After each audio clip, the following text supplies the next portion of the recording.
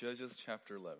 This is probably maybe the second most popular character in the book of Judges, maybe second to Samson, but he is definitely, Jephthah is definitely the most infamous character. In fact, when I was planning the preaching series with some of the different teachers, one of the counselors that will remain nameless said, "I will be gone that week, so please do not set me up to preach this chapter." He actually is not here, so, he made a vow that actually, he kept his word. Before we start, I'd like to open our time in prayer. Lord, we're thankful again for your word and its truthfulness in terms of revealing how broken we really are, how sinful we can be if we deviate from your word. Lord, it is really easy for us to slowly drift away, especially when we're not focused or anchored in your word. And we're just being reminded of recent events where famous Christians who seem so faithful for a while, whose you've used so mightily for a season in time, can just turn from you so quickly. Lord, may this be a warning for us as well, that compromise begins very small in our life, and if we allow it to grow and fester, inevitably we will deny you, Lord. Lord, be with us this evening. Give us attentiveness. Allow us to know your word and apply it faithfully in our life. Pray these things in your Son's name. Amen. A time without God is a time where tragedy will come.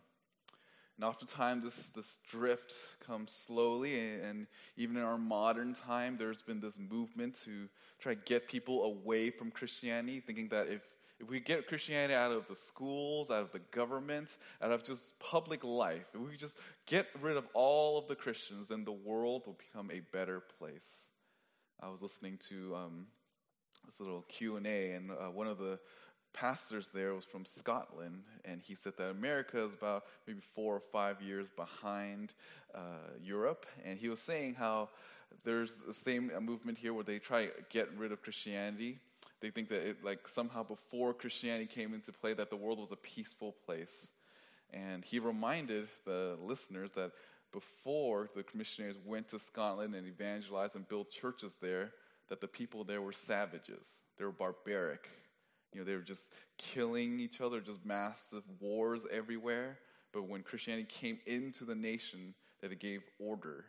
It gave them a sense of understanding that people are made in the image of God, and it set their heart right with the Lord, and the entire nation was reformed because of it. And that's true. If you even look at countries now that is primarily dominated by any other religion or atheism, those places never thrive. They never do well for a very extensive amount of time. This is the reality that if you live in a world without God, people will go and just revert into sin. Without the Lord, and if the Lord gives them over to their sin, the place is a very difficult place to live. The modern nation assumes that the world will become better without God, and that's a really ignorant and really foolish statement.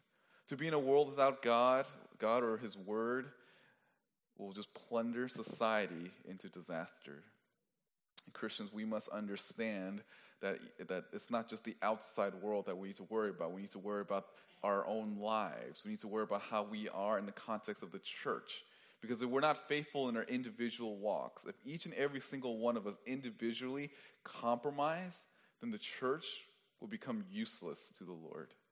And in a larger context, when the church becomes useless, then it's not effective in terms of its impact in the world and the society, and eventually this society as a whole will crumble. Israel, at this point, is living in a life without any reliance on the Lord, and is evident by the fact that they never go to Him except during times of affliction. Their negligence of God and His Word is what brought them into a time of turmoil. Remember, at the end of the last chapter, they were talking amongst themselves to figure out who they would have as their leader and king to rule over them. Chapter 10, verse 17 in 18. Then the sons of Ammon were summoned, and they camped in Gilead. And the sons of Israel gathered together and camped in Mizpah.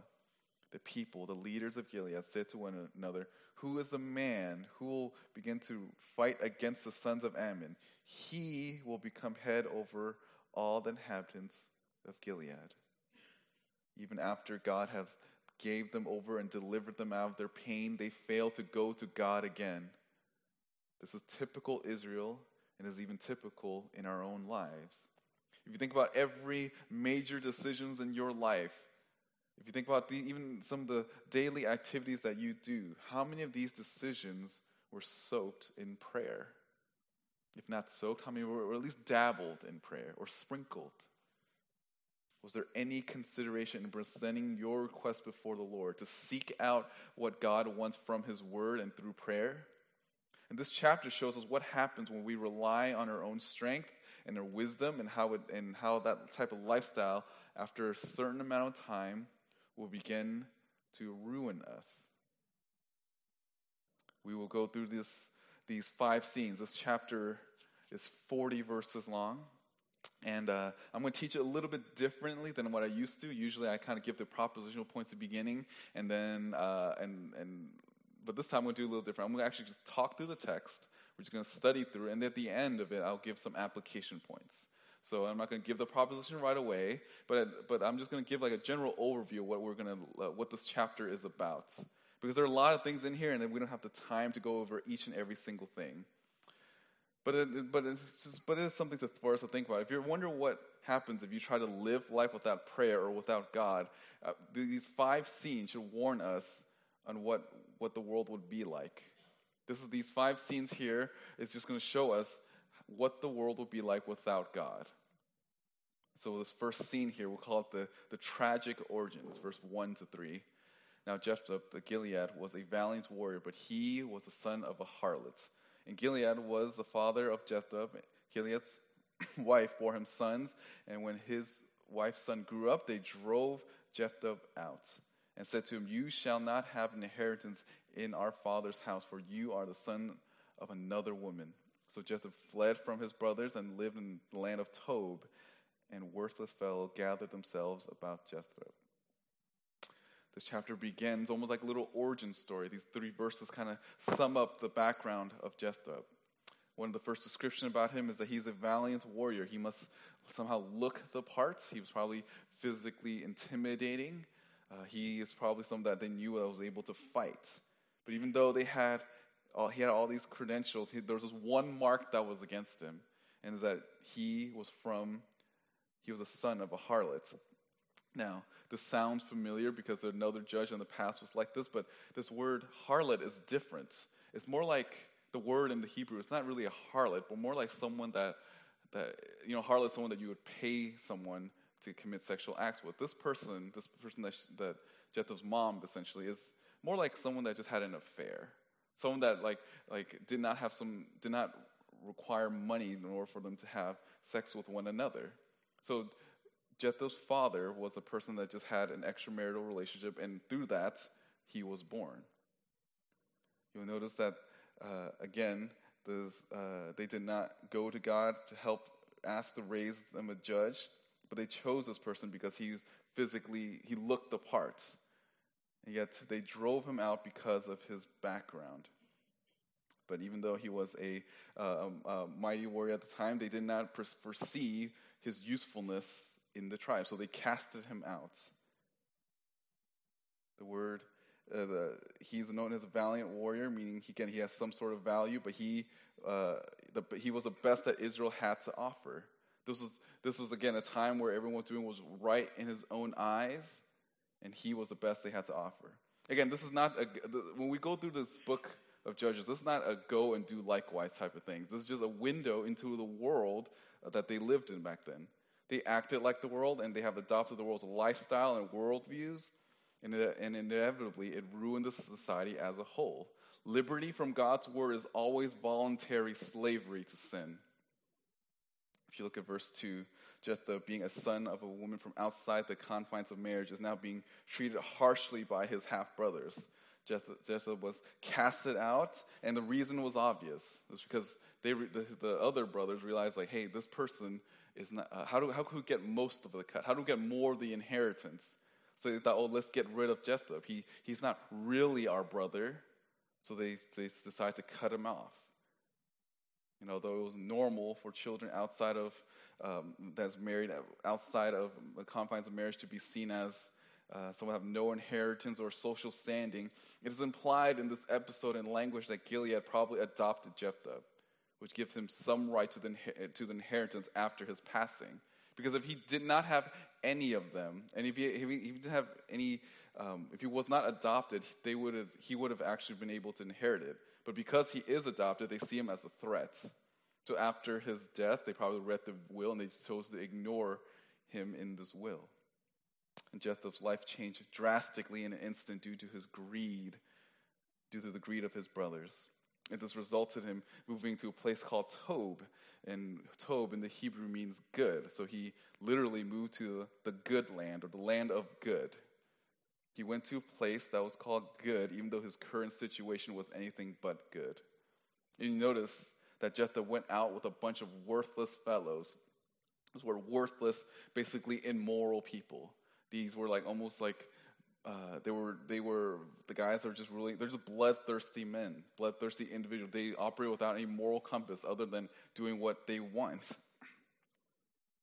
It is in this location that he proves his military prowess. And one commentator describes him as him and his immoral men as a band of guerrilla fighters or terrorists. And his people were tough, and they were not to be messed with. Again, this should be no surprise to anyone. Although this story seems sad, this is what happens when there's a society that lives in time when they do what is right in their own eyes. You'll find that people will do all that they can to serve their own self-interest. Families will turn on each other. Individuals will work with other worthless people to just terrorize other people. And one may feel sorry for him for this mistreatment by his brothers. But again, this is no surprise. Israel has gone so knee-deep into their sin that they are and have already in the past destroyed and have backstabbed family members to get what they want. This introduction to Jephthah actually offers a grim reality that there is no promise for him. And although his origin seems very tragic, he'll be remembered by the end of the chapter by something far worse. Let's get to the second scene. The second scene, we'll call it the first vow. The first vow. Verse 4. It came about after a while that the son of Ammon fought against Israel. When the sons of Ammon fought against Israel, the elders of Gilead went to Jephthah from the land of Tob. And they said to him, "Come and be our chief, that we may fight against the sons of Ammon." Then Jephthah said to the elders of Gilead, "Did you not hate me and drive me from my father's house? So why have you come to me now when you are in trouble?" The elders of Gilead said to Jephthah, "For this reason we have now returned to you, that you may go with us and fight with the sons of Ammon and become head over all the inhabitants of Gilead." So Jephthah said to the elders of Gilead, "If you take me back to fight against the sons of Ammon, and the Lord gives them to me, will I become your head?" The elders of Gilead said to Jephthah, "The Lord is witness between us. Surely we will do as you have said." Then Jephthah went with the elders of Gilead, and the people made him head and chief over them. And Jephthah spoke all his words before the Lord at Mizpah. This section now follows chronologically after the end of the last chapter. The Israelites were at war with the Ammonites, and the elders and the elders there went to find Jephthah. They were probably losing. They were probably under oppression again. And they said, "We need to find that guy that we casted out. He had all these worthless guys. At some point, he was just notorious for his ability to just brutalize and hurt people. So they went to find this guy. And it's pretty obvious what's going on. They only went to him because of his reputation as a warrior. And they only want him simply to deliver him from their problems. They didn't want to restore their relationship or even reconcile any hurt feelings. They just wanted someone to help them win, to get them out of this mess as soon as possible. Jephthah, who has been burned before, wanted to know if what they're saying is true. They told Jephthah if he won, then they'll make him king over them. And notice that the qualification for his leadership is all external. They are always, Israel as a whole has always based their desire for leadership on external things. It was pleasing to their eyes. And Jephthah looked the part of leadership, and that was his only qualification. That's why in verse 7, Jephthah reminded them of how they mistreated them before, because they knew that about him. And he's asking him, are you sure that you want me to be your lead? They rejected him because his brothers wanted their inheritance, but now they want him back so they can preserve their livelihood. Jephthah's response actually reveals that these people were there. These elders were there during the time of his exile. And this language here is almost like this language of false repentance. Right? They were there when they were cast out and they did not say anything. Now when they need help, they went out to find him. They attempted to negotiate with him. They offered him something more than just inheritance. They offered him the throne. This is exactly the same thing as Abimelech earlier, a few chapters ago. Israel here made a foolish vow. They made a vow without asking God to rule or to find a qualified leader. Again, this is vintage Israel. In fact, this short portion parallels what happened earlier in chapter 10. There's a slide here that I want to show that you can see this how they're making the same mistakes. So you'll notice the first is this rejection in chapter 10, verse 6. The Israelites rejected God, and then in chapter 11, verse 1 to 3, they rejected Jephthah. And again, this parallels between the way Israel treated God and the way Israel treats Jephthah.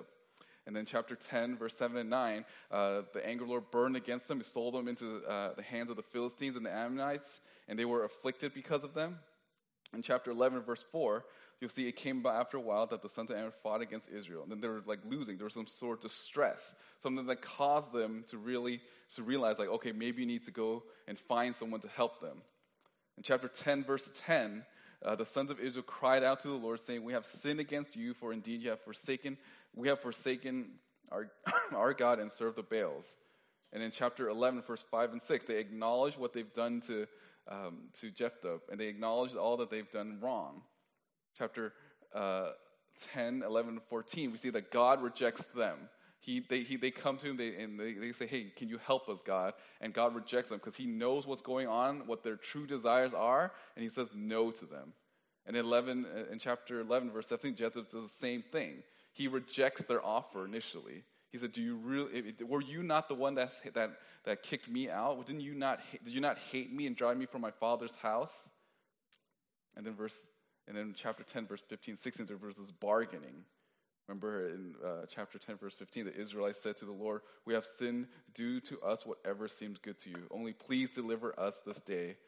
So they put away their foreign gods from among them and served the Lord. In chapter 11, verse 8, the elders of Gilead said to Jephthah, for this reason we have now returned to you, that you may go with us and fight with the sons of Ammon and become head over all the inhabitants of Gilead. So they began bargaining with him. And at the end, chapter 10, verse 16, there was acquiescence. They accepted what the Lord was going to give them. And at the end of verse 9 and 11 of chapter 11, is the same thing. They either say, okay, whatever happens, we'll give you what you want. If you want to be our king, then so be it. Again, this is a pattern of Israel. They aren't really repentant. They haven't really learned anything. This is a sign of their desperation, and they will try anything to get their own comfort. Chapter 10 is a corporate way of responding to God, whereas in this chapter is the same thing, but only in an individual level. Chapter 10, the entire nation is like this. Chapter 11, they do it for individual people. Now, I want you to think about this list, and do you see your life in this way? Is this how you approach God in your daily walk? Do you reject God initially? I've met so many young people that said they don't need God. Yeah, on my career, it's all about what I can do, what I need to accomplish. I don't need to go to church. I don't need to pray. It's all about my own abilities. Then over time, their work turns on them. Their work begins to become really stressful. Then they start coming back to church and say, hey, can you pray for my job? It's really stressful. They start talking about how hard it is. Then they acknowledge what they've done is wrong, and then they ask God. They even begin to bargain with God. Oh, God, if you make my job easier, then I will listen to you. I will submit to you. And oftentimes what happens when God gives them what they want, they eventually turn back to their sin again. Or you even think about relationships. You say, I'm going to pursue this relationship without submitting to the Word of God, and then the relationship wrecks your life. Then you come back to church, or you find a Christian, yet you tell them of the mess you've made, and how if God was real, and I will submit to Him if He just gets me out of this mess. And however God responds, generally people, if they try to bargain with God, will never have a true love for God. Is this your life? Are you like Israel when you think of God? Is this how your daily life looks like? Jephthah is a leader that reflected their own sinfulness. And what is interesting is that Jephthah is the only leader of Israel the only leader or judge of Israel because he was invited by the Israelites.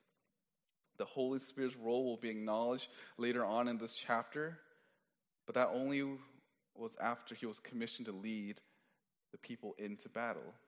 The Israelites in verse 10 made a bargain with God, bargain that if God has indeed allowed Jephthah to win, that he will make him their leader. He will make him their king. Again, throughout the Old Testament, it has always been said that God was supposed to be their king. And time again, they forget that truth, and it causes them to go into pain and misery. What is interesting and strange that Jephthah became their leader at the end of this verse before he accomplished what he wanted, or before he even accomplished what he promised. Right? You'll notice that they said they made him chief, they made him head and chief over them. So even before he was able to deliver, they already made him king. This already showed them what's in their heart. They're not even thinking objectively anymore. They just figured, okay, we'll just do whatever just so we can get out of this mess. Which leads to our next scene, the negotiation, verse 12 to 28. Now, Jephthah sent messengers to the king of the sons of Ammon, saying, "What is between you and me that you have come to me to fight against my land?" The king of the sons of Ammon said to the messengers of Jephthah, "Because Israel took away my land when they camped up from Egypt, from the Arnon as far as the Jabbok and the Jordan. Therefore return them peaceably now." Ammon said that the Israelites took their land. Back then in war, they would usually send one kind of like a ambassador to kind of talk the terms, why are you doing this? And the people in Ammon said, the reason why we're doing this is because you took the land from us. And Jephthah actually gives his arguments. He gives three types of argument. He gives a factual argument, a theological argument, and a historical argument. Now I'm going to read the first one, which is the factual argument from verse 15 to 22. I'll go back from 14. But Jephthah sent messengers again to the king of the sons of Ammon, and they said to him, "Thus says Jephthah, Israel did not take the land away, did not take away the land of Moab, nor the land of the sons of Ammon. For when they came up from Egypt, and Israel went through the wilderness to the Red Sea and came to Kadesh, then Israel sent messengers to the king of Edom, saying, 'Please let us pass through your land.' But the king of Edom would not listen, and they also went to the king of Moab, but he would not consent. So Israel remained at Kadesh. Then they went through the wilderness and around the land of Edom and the land of Moab, and came to the east side of the land of Moab, and they camped beyond the Arnon, but they did not enter the territory of Moab, for the Arnon was the border of Moab.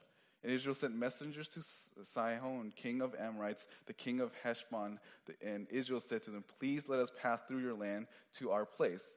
But Sihon did not trust Israel to pass through his territory, so Sihon gathered all his people and camped in Jahaz and fought with Israel. The Lord, the God of Israel, gave Sihon and all his people into the hand of Israel, and they defeated them. So Israel possessed all the land of Amorites, the inhabitants of that country. So they possessed all the territory of Amorites from Arnon as far as Jabbok, and from the wilderness as far as the Jordan." So Jephthah's first argument is actually stating that what they said was not true. The king here said that the reason why we're against you is because you took our land from us. And that wasn't the case. He's trying to say that this is actually what really happened. What actually happened was Israel went from place to place, and they were rejected by everyone. But it wasn't until they were attacked that they fought back. And when they fought back, they won, and that's how they got the land. It is true that God commanded the Israelites to take out the other nations, but they always failed to do so. Because of their own cowardice and unfaithfulness, they never got the land that God has promised them. So Jephthah was correcting them by speaking of Israel's own unfaithfulness. But the Ammonites eventually did attack the Israelites, and this is how they got the land, which gets to their second point. This is the theological arguments. Verse 23. It says, now the Lord, the God of Israel, drove out the Amorites from before his people, Israel. Are you then to possess it? Do you not possess what Chemosh, your God, gives you to possess? So whatever the Lord our God has driven out before us, we will possess it. This is a theological argument. Even if those events happened that way, their own logic is that their God won. The God of Israel won, so therefore it's okay. Remember, this is a time where people thought like every nation, every country had their own little gods, and whoever won, it's not just a nation, but it shows that their God was the true God. And Israel won. This is something that everyone understood, and the God of Israel was victorious. So that's why they owned the land. Israel had victories throughout history that showed them that Yahweh is the one true God. But because of their idolatry, God gave them up over to other nations. And Jephthah is saying that using your own logic, your worldly logic, how whoever God wins, that's the one who possessed the land. And that makes perfect sense to Israel to get the land because they won the land because their God is a real God. In a sense, Jephthah is telling them that if they have a problem with losing, then they need to take it up with their God or the God of Israel, since Yahweh was the one who beat them. Then at the end, there's this historical argument, verse 25 to verse 28. Now, are you any better than Balak, the son of Zippor, king of Moab? Did he ever strive with Israel, or did he ever fight against them? While Israel lived in Heshbon and its villages, and in Orari and its villages, and all the cities that were on the banks of Arnon 300 years, why did you not recover them within that time? I therefore have not sinned against you, but you are doing me wrong by making war against me. May the Lord, the judge today between the sons of Israel and the sons of Ammon. But the king of the sons of Ammon disregarded the message which Jephthah sent him.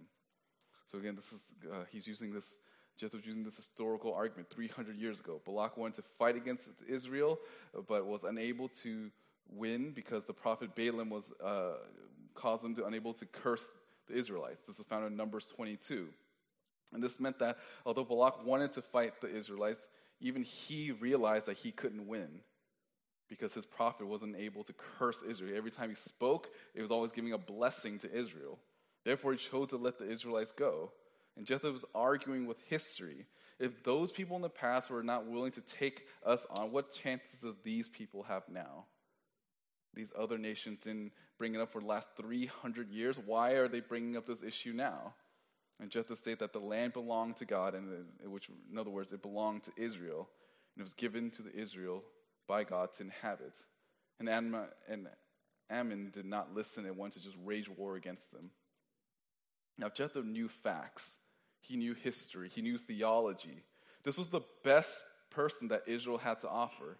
The only problem with this is that knowing these things does not mean that you're a person that submits to God's commandments. If you were to base someone's maturity or godliness on how much they knew about the Bible at this time, then Jephthah would be the champion. He would be the one that, if we were doing like Awana, he would be the one to have all the badges. If he were doing the little Bible drills, he knew every little one of them. He would win everything. But again, this is a low bar because at the time of the judges, there were a lot of people who chose to ignore the word of God. He just happened to know it. Even non-believers can know things about God without actually worshiping the God of the Bible. It's a sort of selective memory, right? They can only remember things that will help them and ignore the things that recall to mind, like commands of Scripture. Right? You'll see people that say, oh, doesn't the Bible say one thing, but they forget like the part where it say, repent. Right? We see that even in our society. People say, oh, God is love. That they never talk about how God talks about sin, God talks about hell, and all of these other things. They're just selective about what they want to listen and remember about the Lord. And this is what Jephthah is going through. He's going to demonstrate in his life how, even though he knew all of these things about God, that doesn't mean that he's going to submit to the word of God. Which gets to the fourth scene, which is the most infamous scene, the tragic vow, verse 29 to 33. Now the Spirit of the Lord came upon Jephthah so that he passed through Gilead and Manasseh. Then he passed through Mizpah of Gilead, and from Mizpah of Gilead he went on to the sons of Ammon. Jephthah made a vow to the Lord and said, "If you will indeed give the sons of Ammon into my hand, then it shall be that whatever comes out of the door of my house to meet me, when I return in peace from the sons of Ammon, it shall be the Lord's, and I will offer it up as a burnt offering."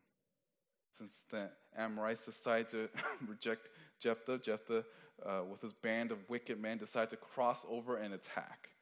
And the Lord came upon him to do this, but before he attacked, he made this vow. This is the infamous Jephthah's vow. Is that if God was willing to give him victory, he'll sacrifice the first thing that comes out of the door of his house when he has victory, when he goes home. And of course, this is foolishness. The implication is that, in his thought process, was that he hoped maybe one of his slaves would come out, or maybe one of his friends will come out, or perhaps even an animal will come out. He was willing to wager whatever in his life for this victory. And it could be that the reason why Jephthah did this was because he had done something like this in the past. I would argue that this is not the first time that Jephthah has done something like this. Part of the reason why he's so brutal, he's known for this, is probably offered it other people to God. He probably offered, and it was possible that he offered to other gods as well. He may have won multiple victories in the past by offering other people to God. This is Jephthah's pattern. It's just repeating itself. Again, this is actually how the rest of the world was acting. They had to offer a life to show their pagan gods how serious they are about what they wanted. And Jephthah, using the world's practices to try to justify and do whatever seemingly right, mainly saving God's people. But what he did was going against God's word. Throughout the Levitical law, there has been commands after commandments how you should not offer anyone for burnt sacrifice. This was a sin that got all the other nations removed by God, offering their own children to get what they want in life. Yet at this time now, they are the people that chose to do exactly like what the other nations would do to bargain with their God. Even though they had the right God, right? Jephthah was worshiping the one true God, but his practice was anything but faithful to the Lord. Israel embraced exactly the same sin that the pagan nations were committing. This is how Israel negotiated as a whole in this chapter. They said they'll do whatever and they'll give up whatever as long as God will save them. This is a cultural corruption, and we see that in the life of Jephthah. This is why I said earlier that when they are not praying or depending on Israel, they will always find leaders that look exactly like them. This is the type of thinking that is from the world, and the Israelites bought into it. As I mentioned, I don't know which sermon it was, but the biggest threat in the church is always from people within the church. It's when people within the church decide to stop looking to God and stop looking to God's word and submitting to God's word and begin to start adapting to the world around them. That is where the biggest threat comes from. This is why the church loses effective in the culture, because the church begins to look exactly like the world. Israel's biggest threat and the church's biggest threat are people who take the ideas from the world and blend it into the church. Jephthah makes his vow and then gets victory, and then he goes home. Verse 34. Actually, we're going to the last scene, the fulfillment of foolishness. The last scene we'll call it the fulfillment of foolishness. Then Jephthah came to his house at Mizpah. Behold, his daughter was coming out to meet him with tamarines and with dancing. Now she was his one and only child. Besides her, he had no son or daughter. When he saw her, he tore his clothes and said, "Alas, my daughter, you have brought me very low, and you are among those who trouble me, for I have given my word to the Lord, and I cannot take it back." So she said to him, "My father, you have given your word to the Lord. Do to me as you have said, since the Lord has avenged you of your enemies, the sons of Ammon." She said to her father, "Let this thing be done for me. Let me alone 2 months, that I may go to the mountains and weep because of my virginity, and I and my companions." Then he said, "Go." So he sent her away for 2 months, and she left with her companions and wept on the mountains because of her virginity. At the end of 2 months, she returned to her father, who did to her exactly to the vow which he had made, and she had no relations with a man. Thus it became a custom in Israel that the daughters of Israel went yearly to commemorate the daughters of Jephthah the Gilead 4 days in the year. Jephthah returns home. He sees his daughter. She greets him, and this breaks his heart. He wagered his daughter unknowingly, and he is now going to lose her. He's broken over the reality that now he has to fulfill this vow. He realizes that by offering up his only child, that he's going to end his own bloodline. This is a lose-lose situation for him. And Jephthah, you notice in verse 35, even seems to put the blame on her. He said, "You have brought me very low." It isn't this typical of those who fall into stupid sin. Instead of taking responsibility of their own sin, they tend to blame shift and blame other people. We see this in the garden, right? When Eve was tempted, she blamed the serpent, and then when Adam fell, he blamed God for giving him Eve. It is in the culture or in the surrounding, it's normal for people in the world to blame shift other people, especially when they fall into some sort of sin. Again, this is a time where people did what's right in their own eyes. So everything that they do is always right. And the moment that they're found doing something wrong, they begin to blame shift and blame everyone else except themselves. They don't blame other people for their own stupid decisions. They don't blame they blame people for their stupid decisions. They blame others for what they've done. This is a response that is from all the way back again from the garden, and it's still in the church today. We must be willing to humbly admit to our own faults in the matter and even confess it before the Lord. Jephthah said that he has to give her up as a sacrifice. Again, this shows how broken the world has become. Verse 37 and 30, she has to go and mourn, and she was mourning because she has to die, and she's actually going to die. And they actually made a memorial for her to celebrate. Again, this is a dark day in the time of Israel. Jephthah offers her as a sacrifice, and Scripture makes no excuse for getting out of a vow, only that a person should not make a vow to begin with. Jephthah's story actually portrays him to live a life of a faithful Amorite than a faithful Israelite. I think some people think of this like, why didn't he just stop the vow? Yeah, he should have. Even though he made this stupid vow, he shouldn't have even made the stupid vow to begin with. But if he made a stupid vow, he should have just ended it. He should just stop the vow. The biggest issue here wasn't that he had to sacrifice his daughter. It was that he made this stupid vow to begin with. This is not something that Scripture takes lightly. Scripture tells us not to make vows. There are vows in Scripture, and we'll talk more about that when we get to Samson. But from what I've studied, there's mainly a few vows in Scripture that I think are biblical. Like one, the Nazirite vow, which we'll see with Samson. And later, in our life, we know marriage vows, right? And then in Jeremiah, there's another vow about not taking alcohol. These are vows that God has commanded, God has ordained. These are good vows to take. But the vows that Jephthah made is not anything from Scripture. And oftentimes, this is why in Scripture, in Matthew, when Jesus tells us not to make vows, these vows are oftentimes things that we create and we presume on the Lord. We think that if we do this vow, that God will somehow do our will. This is why vows are so dangerous, and God tells us not to make these vows. What is the difference between the vow here and the vows that are in Scripture, like marriage and the Nazirite vow? Because these vows, like the Nazirite and the marriage vows, these are things that are aligned with the will of God.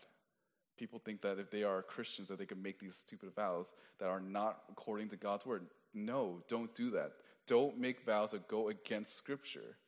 And this is what Jephthah did. He knew all of this history, he knew all of this theology, but he forgot aspects of God's word. If he knew about what God said about making vows, he would not have made it.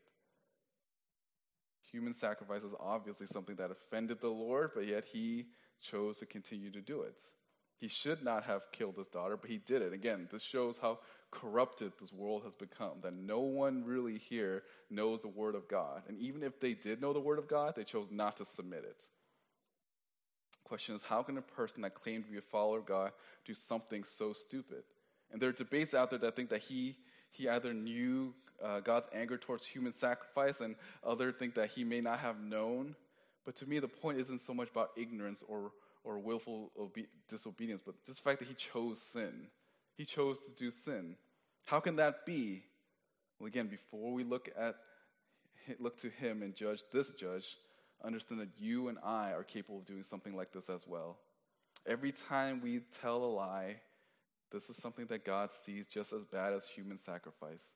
Every time we look at someone with lust, this is just as bad as how God views someone who's willing to sacrifice another. All sin is evil. No matter how big or small the sin is, it weighs heavy and it offends our God greatly. Remember that this entire chapter, Yahweh was only referenced, but he never actually spoke. He didn't actually tell them or give them any commands. He didn't speak because Israel would not listen. They referred to Yahweh and even did things in his name, but they never went to God. They never sought out God. They didn't obey God. God, in a sense, was totally absent in this entire section. How did they get to this mess? How did they get to this point? And as I said, it's because they stopped looking to God either through his word or in prayer and decided to do what's right in their own eyes. So how do we prevent ourselves from getting to this point in our lives? What are the lessons that we can learn from this chapter? What are the signs that we are either heading towards this life or already in this life? Well, here's 7 lessons. We might not be able to get through all of them, but there are 7 lessons I've learned just by studying through this. 1, objectivity is distorted by sin.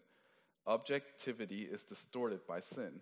Remember, Israel loved their idols. It would seem that they would love, and their greatest idol, I think, is their own comforts. Like, why did they go to the Baal worshipers? Why did they go to all these other gods? It's because they desired their own comfort. They saw that as their God, and they will do whatever it takes to have their comfort. In chapter 10 and 11, they were given over to their sin for their punishment, and the only reason why they would go to God is to help them from feeling pain no more. What they desired most was not actually what God wanted. God wanted a devoted heart for him and to him, but their sin caused them to want something else, and that oftentimes led to their own suffering. So it is with us. Whatever idols that we have in our life, it will taint your view of God's word. If you hold on to idols tightly, you will not look to God's word objectively. You'll always make excuses on why you don't want to submit to God's word. You'll rationalize why this type of lifestyle is okay. You'll rationalize how this type of spending is okay.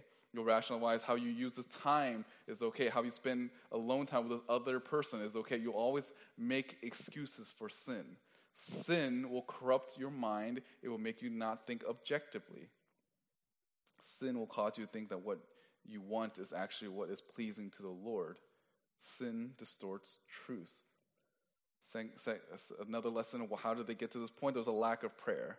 The Israelites, you notice, they didn't really pray to the Lord. They didn't go to the Lord. They didn't go to his word. They didn't even attempt to look for a prophet. If you choose to live life without going to God regularly enough, you'll find that there will be increased foolishness in your life. You'll start making dumber and dumber decisions. The lack of communion in the life of Israel caused them to drift from God, and so it is with you if you're not dependent on the Lord in prayer. I was thinking about just my own life and how and again, every time when preachers preach, we're always thinking about our own life first. So I'm speaking really like transparently. I'm thinking, how often do I pray? Like if I remove times of like prayer before a meal or before putting my daughter down or before or even just putting like those general prayers, how often do I pray? And if you were like me, you struggle with that. It's a discipline. It requires you to constantly go to the Lord, because in our own sinfulness, we don't want to depend on the Lord. But if we realize our own inadequacies, our own humble state, we'll constantly go to the Lord in prayer. But the more you choose to follow your own and depend on your own strength, you'll stop praying to the Lord, and gradually you'll overestimate your own abilities, and it will lead you into a life of pain and suffering. A lack of prayer is what leads a nation like Israel to fall, and it could lead your life into ruins as well. Third, how do they get to this point? There's no desire in knowing more of God's word. Remember, Jephthah was able to use history, theology to argue against the Amorites. He pointed back to the tremendous amount of data, but one thing that he did not do is actually know the totality of God's word. If he knew about the prohibition against God's law when a person makes a vow, he would not have made a vow. Not only that, but he just think about the vow he made. He essentially said that he's willing to kill anyone if it means that it gets him victory. Remember, he said anyone that goes through. I referenced animals, but in the original, it just talks about strictly human beings. He was willing to kill anyone, and the Bible itself tells you to tell them not to commit murder. And he's still willing to do it. He didn't care. He didn't care about God's word. He wanted to do whatever was right, as long as he was able to become king over these people. If you don't have any desire to know God's word, you'll have zero ability to fulfill God's word. Learn God's word more so you can obey it, and learn God's word more so you can guard your heart from sin. Next, how do we get to this point where the nation is so broken, depraved, and even in our own lives? How do we get to this point? We begin testing or bargaining with God. You're not offering God anything when you attempt to bargain with God. The only thing that you have that God wants is your love. There's nothing that you can give him. There's nothing in the world that you can offer him. God doesn't want your money. God doesn't want your people. God doesn't want your health. God doesn't want any of that. God just wants your devotion to him and to him alone. So many people believe that they can offer something to God, and God will somehow give them what they want as long as they give something to the Lord. Look, God doesn't care about those things. God wants your full devotion to him. All the material things, all the time things, it means nothing to him. I remember people just say, I will promise I will go to church more if he gives me this. Or I will promise I'll read the Bible more, I'll pray more, I'll fast, I'll do all of these spiritual disciplines as long as the Lord gives me this. Look, God, you can't bargain with God. There's nothing you can offer him. So don't bargain with the Lord. Because inevitably, Jephthah, he bargained with the Lord, Israel bargained with the Lord, and that just showed over time that their love isn't really obedience. They don't really desire to commune and be with God. Bargaining is just getting something for something else. And God doesn't want those things. He wants your love for him. He desires your worship. Next, how do we get to the state?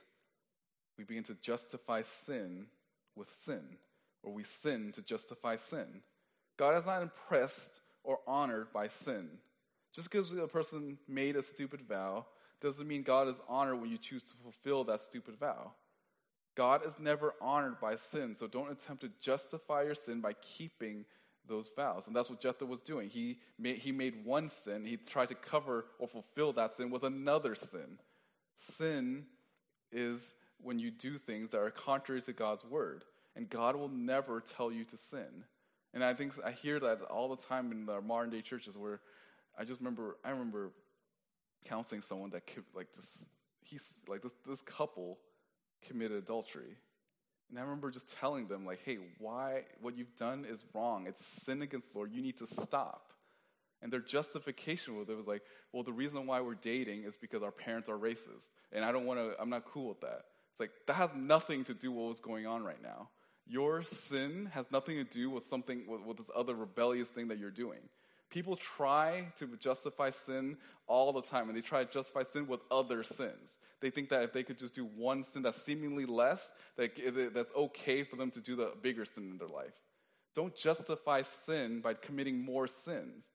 Sin is going to ruin your life if you allow more sin. And that's, again, this is what, if you look at the patterns of Scripture in the Old Testament with people that just constantly compromise, it's always them trying to cover it with sin.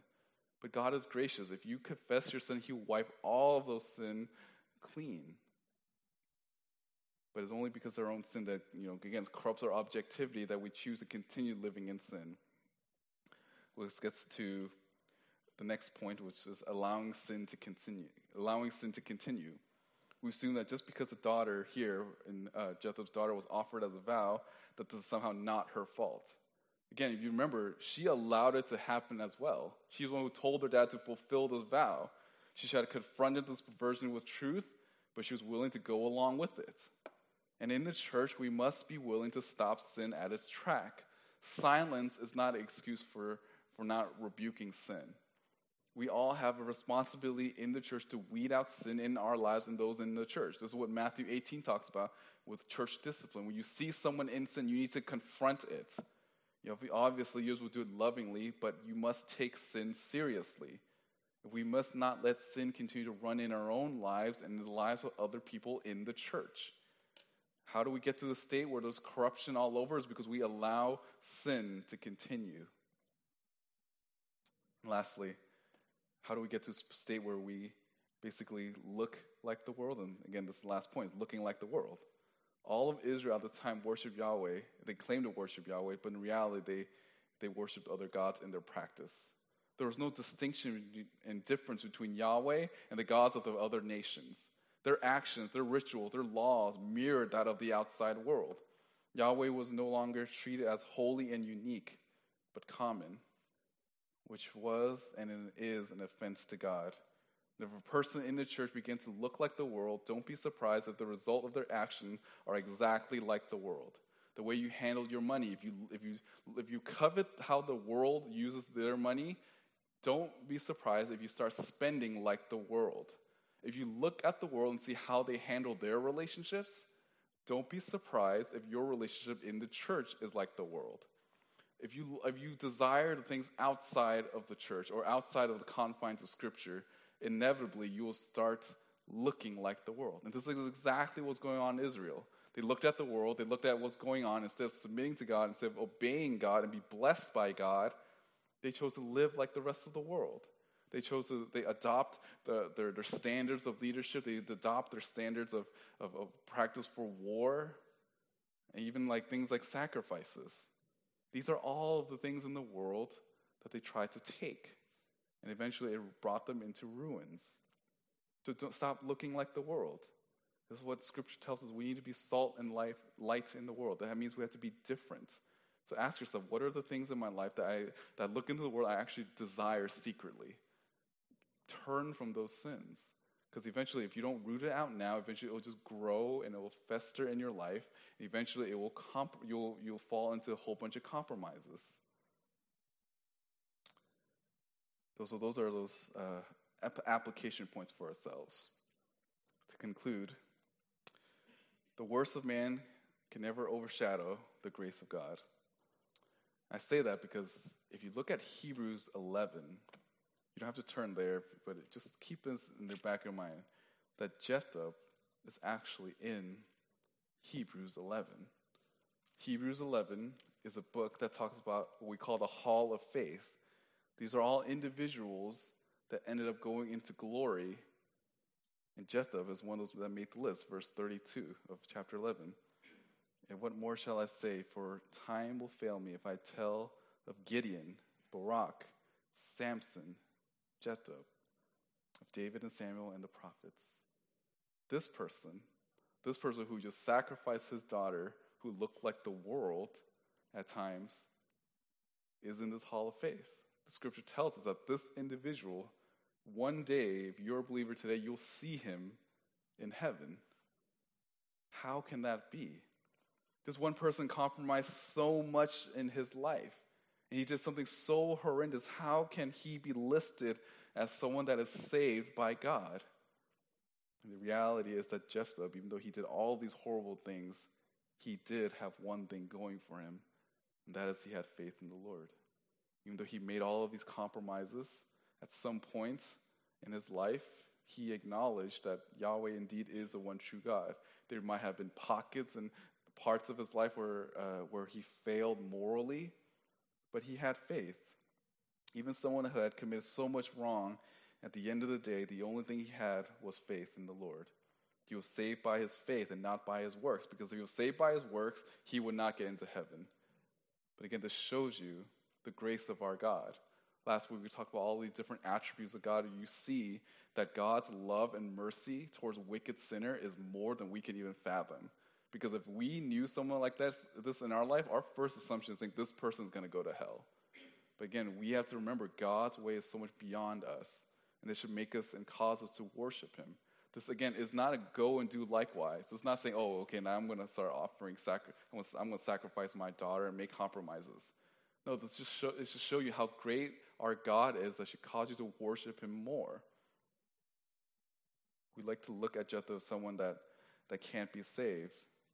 But as I listed these 7 things earlier, I'm sure all of us have committed a few of these in our lives as well.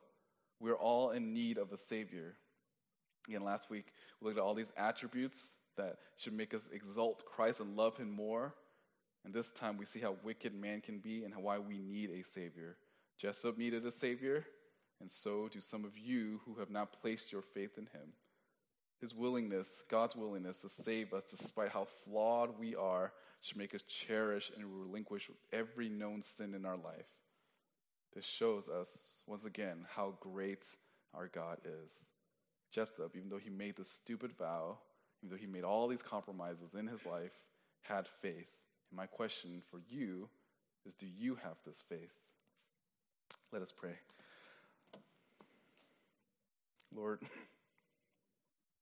we marvel at how great you are and how patient you are. The more we just dive into your word, the more we see how far short we are.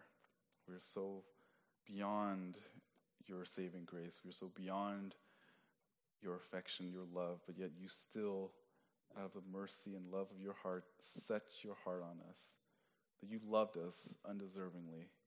Lord, we deserve to be punished for all of our iniquity, for all the moments where we love something more than you, all the times where we wasted all of the money that we used to indulge in our sin, all the way that we use technology in a way that offends other people, offends you instead of edify and build up. All the things you've given us that we've somehow twisted because of our own sinfulness. But Lord, you're so gracious in forgiving us because of your Son. Your Son was able to take all of our sin and to bear all the wrath that we deserve. I pray, Lord, for all of us here that do have this faith, even if it's a immature faith, a young faith, that you make us love you more. We need your grace. Our sinful tendency will draw us towards to drift away, but you are a God that's always willing to save. You don't desire any of us to perish. And Lord, we know in Scripture that blessing comes from obedience, and we want to be blessed by you. But the reason why we want to seek obedience is not because of the blessing itself, but because we love you. We want to increase our love for you, Lord. Lord, for those who do not know you, Lord, humble them. We're always fearful for those that are in the church who think that they know you, but have no desire for things of your word or things that were pleasing to you. Lord, I pray that this message or any message that they hear cause them to reevaluate, to take sin seriously, take you seriously, Lord. And Lord, for those who do not know you, may you show them just a constant reminder that every moment that they have, it's a grace, it's a mercy, and that you giving them time to repent, Lord. Be with us this evening on our discussions, as well as just this weekend, and through the rest of the week, that we live a life that is pleasing to you. Pray these things in your Son's name. Amen.